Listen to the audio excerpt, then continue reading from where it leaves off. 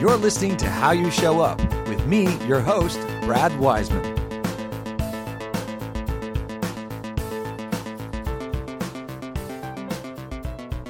Hi, this is Brad Wiseman, and you're listening to How You Show Up, and I'm here with Tony Reese again. We just did a show, and we're going to be talking about some of the stuff that, some of the new things that of how I'm showing up, I guess, is what we're going to talk about.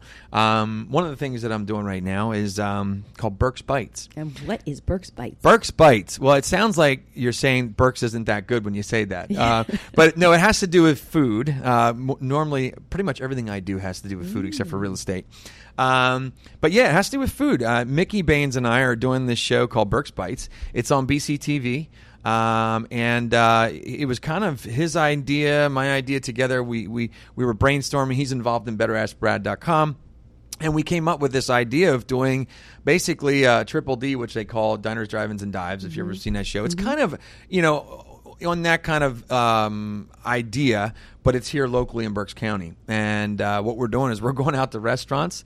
We're going behind the scenes, which is into the kitchen. Very cool. And we're talking to the chefs. We're talking to the owners. We're finding out what they eat at home, what's in their cupboard, what's their favorite thing to cook. And then asking the owners, how did they get into this business? What got you into the restaurant business? I mean, that is just a business that if you talk to anybody, most people are like, oh my gosh, how did I get into this business? Because it's many hours.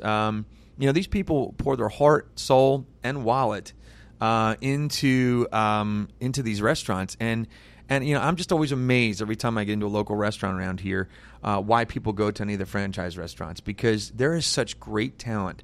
My wife and I were just at 201 West the other day for a date night, and I had pork schnitzel. Pork schnitzel, and it was with sour. It was pork as a schnitzel, which they pounded flat, bread it, whatever, and with sauerkraut and mashed. It was awesome. It was just good, wholesome German food. I almost had to hit the delay button, didn't I? Why? Because are you drooling? No. But no, it's really, really good. So. Oh, did I almost say something? Oh, yeah, you did. Okay. I didn't say that, though, did I? Okay, I didn't think so. But it was really, really good. And that's what we're amazed at. And that's what we're doing. We're going into these restaurants, and we're finding out what makes them tick.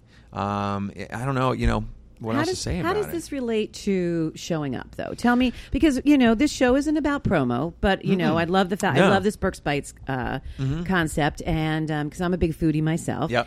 But this is about, how you show up, right? So absolutely. We talked in a previous podcast about not diversifying so much that you do everything kind of, mediocre. Yeah, and nothing really, really great. Right. So how are you showing up for your real estate business, to Burke's Bites, to you have Better Ask Brad, right? Yep. You come in here and tell your stories about showing up.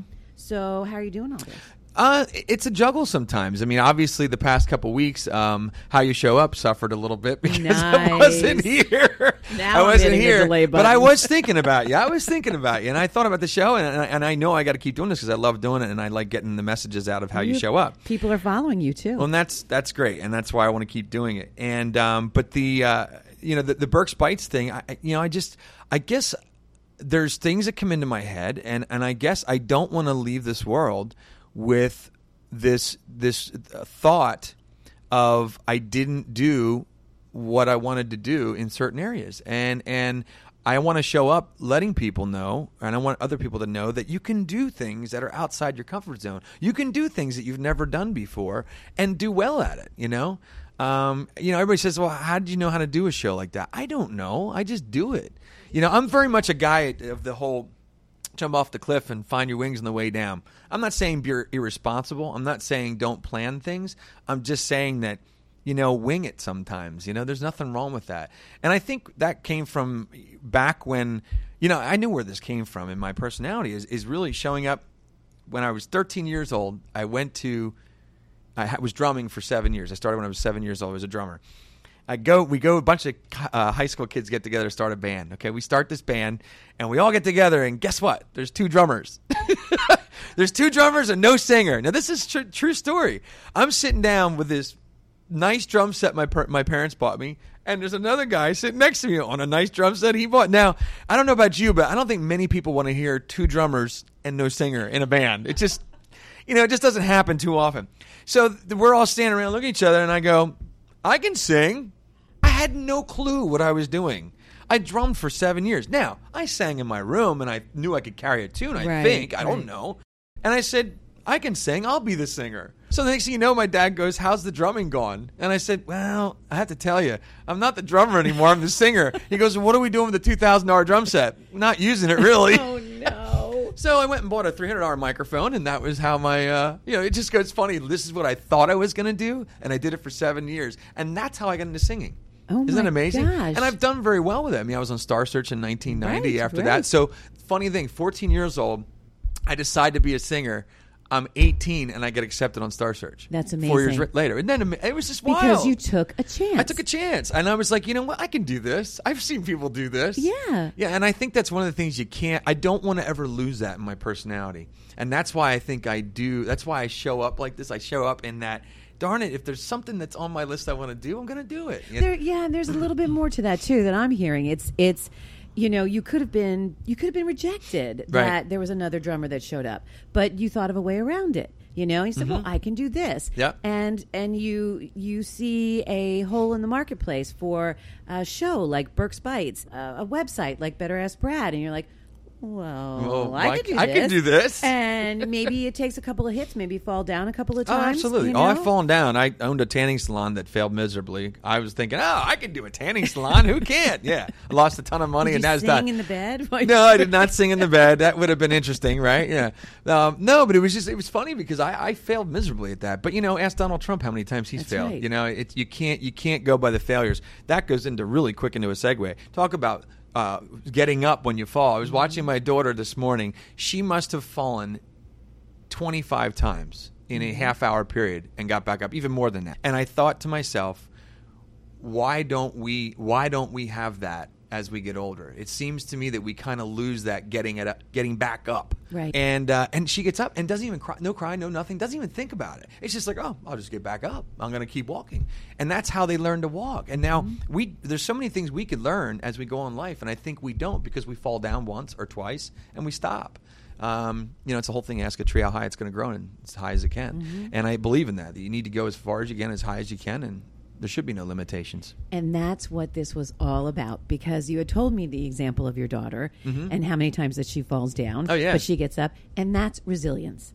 Yeah. So when you show up, there's a certain characteristic that must be there, and that is, how resilient are you when you show up? Because one day you show up poorly, the next day you show up brilliantly, and there might be a gap in there, and you got to be resilient, and you got to keep showing up. Yeah, absolutely. And you just gave perfect examples to that resiliency in showing up. So way to go. No, thanks. So, that's awesome. That's probably why, I wrote that down this morning about my daughter. I was like, I got to get this down because this is amazing watching her do this. It was incredible. It's funny. One of the things I thought of when we were talking here is I think one of the reasons the resilience was molded in my life is from first grade. You want to talk about rejection or talk about a major turning point.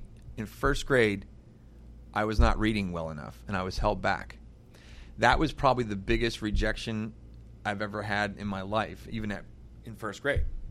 And I swear, I've done some other studies on this stuff years ago down in Philadelphia about what makes your personality, what has contributed to the different pieces of your personality. Mm-hmm. And one of the things that it's called what happened there or something like that. There's a term for it.